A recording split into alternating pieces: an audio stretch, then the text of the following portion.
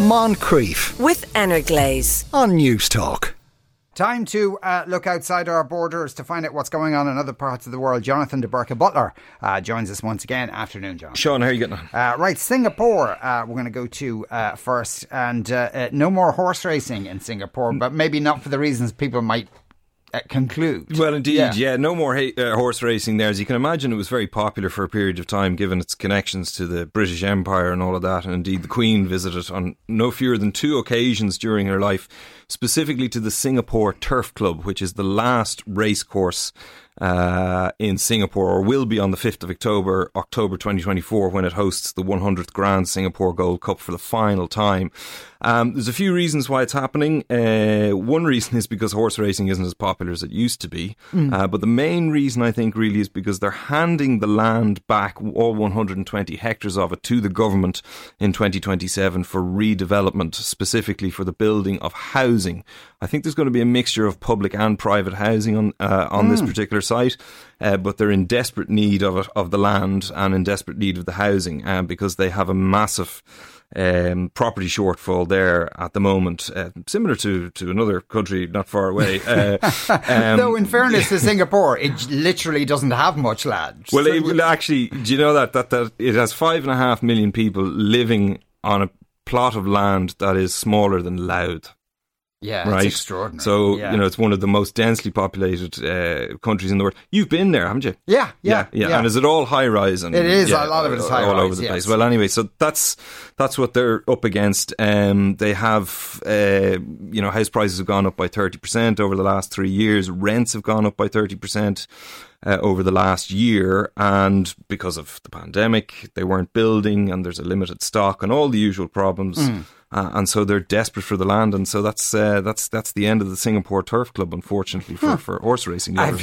Very unsentimental then kind of decision to make. Yeah, it's in a classic Singapore, isn't it? Yeah. They are very unsentimental in general, really. Yeah. They're very, very practical people. No, but presumably their population must have risen as well. There must be increased demand for homes. There is increased demand. I think there's quite a few people coming into the country to work as well, and and so that's adding to the problems, really, if you want to call it that. Like most people in Singapore own their own homes. They do, right? And it's actually, I think they are helped by the government. There's a subsidy paid by the government, and over 80% of people in Singapore own their own homes, which is quite interesting. That's extraordinary. That one must be one of the highest rates in the world. Must be, actually, right, China. Now, this is a very interesting development for, Cold War students. Yes. Would have the association between Cuba and Russia. Not anymore. Yeah, so I think it's important to say that this is a story that was broken by the Wall Street Journal, and I'm saying that because there's a lot of other papers who aren't necessarily running with it, and they're showing that, they're very explicit in saying that it's the Wall Street Journal. They reported last week that China is looking to set up what they're calling an electronic eavesdropping facility on the island of Cuba, and in return they're going to give the Cubans billions of dollars. The Cubans really need money, right? Yeah. They are in dire straits economically at the moment. Inflation, fuel shortages, farm production is down, no cash, so they really could do with the money. The problem, of course, for the United States is that Cuba is only 160 kilometers away from Florida. It's only across the ocean. And many of their military... they still own a bit of Cuba. And they still own a bit of Cuba, absolutely. And of course, a lot of the military bases and military headquarters are situated in the southern part of the United States. But look, according to the official line from all 3 people involved, there's no spy base going anywhere, right? So the White House has basically come out and said that they've seen the report and it's not accurate. But they didn't specify what part of the reports weren't accurate, right? Havana came out, the Vice Foreign Minister dismissed the report as totally mendacious and unfounded, said that it was US propaganda, and the Chinese reaction, I think, was the best one. We're not aware of the case, and as a result, we can't give comment right now, was the quote from them. So they're all denying it. And why would you? I mean, you're not going to admit that you have a spy base. That kind of blows your cover, really. They're all denying it without using the word no. Exactly. So that is very interesting. Because you'd think strategically it would be a clever thing for China to do. Absolutely, yeah. Also, I can't help but wonder why the US continues to isolate Cuba, which is no threat to anyone at this point, really. You'd think in so. the days of the Soviet Empire, perhaps, you could imagine so. It's ideological, but it's also a thing for getting votes. There are a lot of Cubans, particularly with Trump, Miami, a lot of Cubans in around that part of the world who really hate the regime. So it's a big thing. And that's, interestingly enough, that's probably why Biden hasn't gone as far as Obama did in getting relations sorted out between the two countries. Yeah. That'll be interesting. Yeah. It'll be very interesting to see if there's actually anything in that or not. The Switzerland we're going to, though, I suppose it's really more a story that's centred in Italy. This is a Swiss billionaire has been jailed. He has been sentenced to 12 years in jail. It's there is quite a big difference there. His name is Stefan Schmidini, and he is a billionaire. He made an awful lot of money in construction and raw materials around construction, and some of it was a little bit dodgy, right? So back in the 1970s and 1980s, he had a factory in a town in the north of the country called Casale Monferrato, okay, a small population. Most of the town would have worked in his factory making cement, right? And back then they used to reinforce the mixture apparently with asbestos, which we've since discovered is very, very bad for you, causing lung cancer and all sorts of different things. So he has been found guilty of causing the death of 392 people, specifically just 60 people who worked for him, and then 330 residents of this particular town in Italy. The factory actually closed in 1986, but workers and local residents obviously continued to suffer over that time. So the case was brought against him, and on Wednesday he was sentenced. But Italian law is very, very strange. It's one of the reasons why Silvio Berlusconi never saw the inside of an Italian jail, right? Because you can appeal twice before you get a final sentence passed down to you. So even though he's been sentenced and he should be in jail for 12 years, you don't go until those appeals have been exhausted.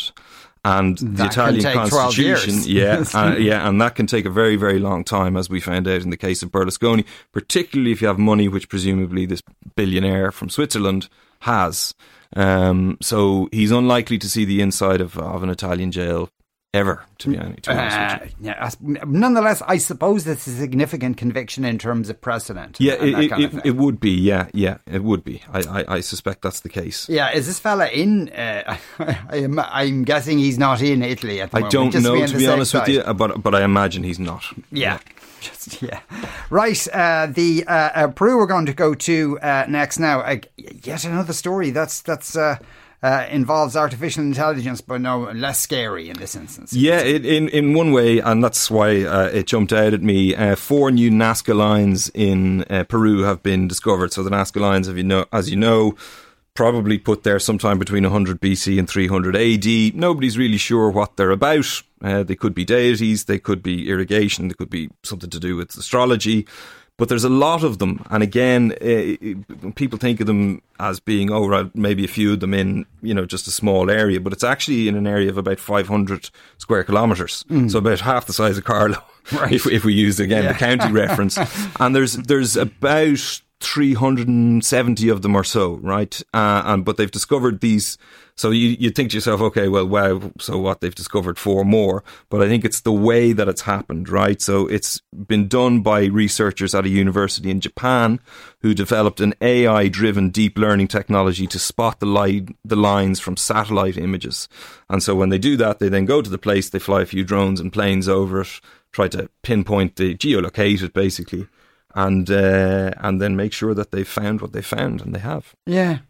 And I suppose it's the technique that's significant in that you can do, archaeologists, but you can do archaeology from space, basically, using a computer. Yeah, well, it will help them to find the lines that they need to go digging around. I don't think they need to put their shovels away just yet, to be honest with you, but it will help them, yeah. Yeah.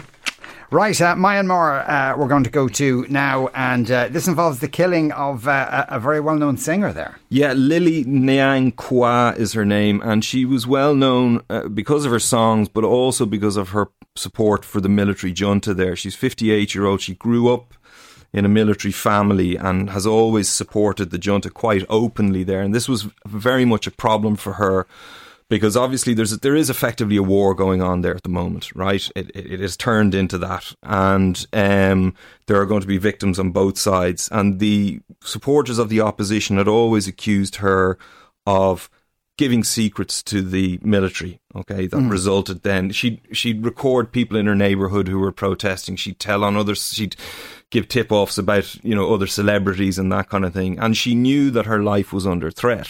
She had said that explicitly. So it wasn't really a surprise to anybody, although it was a shock when she was found dead in her car just outside her house. She'd been shot dead. So 2 people have been arrested so far. They've confessed, according to the military junta. That might be a bit of a Birmingham 6 type confession, to be honest with you. Yeah. So it remains to be seen what's going to happen from this. But there is now major concern that there's going to be sort of tit for tat killings. One of the men that have been accused, 2 of his family members have since been shot. In retribution, it's thought. So this is something that has ramped up over the last couple of months. Do they have the death penalty in Myanmar? I don't know. Yeah. I assume they. I'm going to say I think they do, if it's but a I don't know. military-run state, probably. Yeah. If anyone knows, let us know. And finally, this is a story that Jonathan probably, if you're a regular listener to this lot, you heard about this story first here. Though since then, a lot of other media have taken it up, given there's been a happy resolution to it. It's great. Yeah, I think we spoke about it 3 weeks ago. This was the fact that a plane went down in the Colombian jungle. There were 7 people on board. The adults, which included these children's mother, unfortunately died. But the children appeared to have survived. The age range was 11 months up to 13 years of age. And last Friday, I think it was, at about 4 p.m, word came over the radio saying miracle, miracle, miracle. And the reason there was 4 miracles, because that was the code word for the finding of a child. So they said it 4 times. All 4 children were found. And it was amazing. If you haven't seen this yet, you should have a look at the footage just to see them. I mean, they were very traumatized and they were absolutely skin and bone, but they managed to survive, and it's an amazing story. And that 13-year-old, my word. Yeah, an absolute hero, it appears. An absolute hero. What should we look out for over the next week or so, Jonathan? Yeah, there's a few things coming up. Obviously, the big news today will be to watch for Trump and what happens in Florida. World Blood Donor Day is tomorrow, and then how also appropriate for those 2 events. And then tomorrow is the funeral of Silvio Berlusconi, so that'll be interesting in its own way. So tomorrow's the day tripping with symbolism, it must be said. Jonathan, thanks a million for coming into us. Jonathan DeBurca Butler there. Moncrief, weekdays at 2 p.m. with Energlaze on News Talk.